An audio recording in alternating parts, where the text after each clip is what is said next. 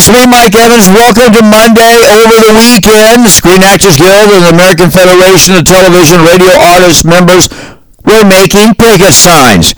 So expect them to strike on Wednesday, joining the writers, the carpenters, the caterers, and other unions. Hollywood will come to a screeching halt. Early movie review, Mission Impossible Dead Reckoning Part 1 is the 7th installment of the franchise, and it is the best.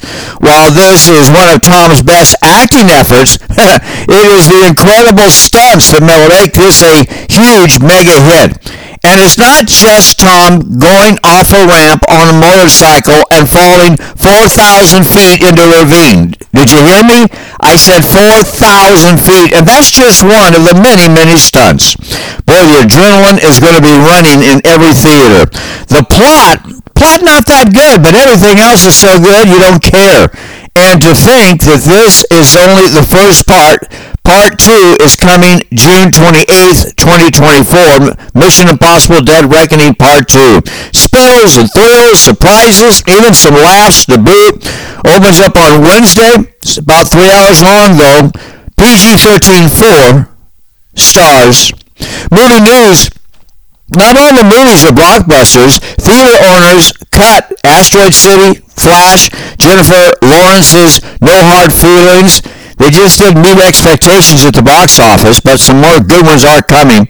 And here is the most shocking stat of the year, and maybe explains all the mass firings at Disney. The last 8 Disney features all combined, have lost nearly $1 billion.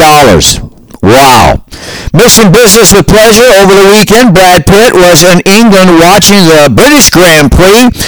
At the same time, same place, shooting exteriors and crowd shots for his upcoming movie about Formula One racing.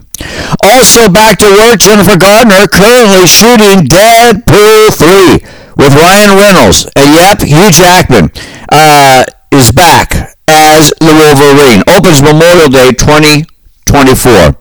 Some medical news. Charlie Sheen is reportedly suffering from memory loss and also mood swings, believed to be from the side effects from all the HIV medication he's been taking. And Jamie Foxx was spotted briefly yesterday waving to fans from a boat on the Chicago River.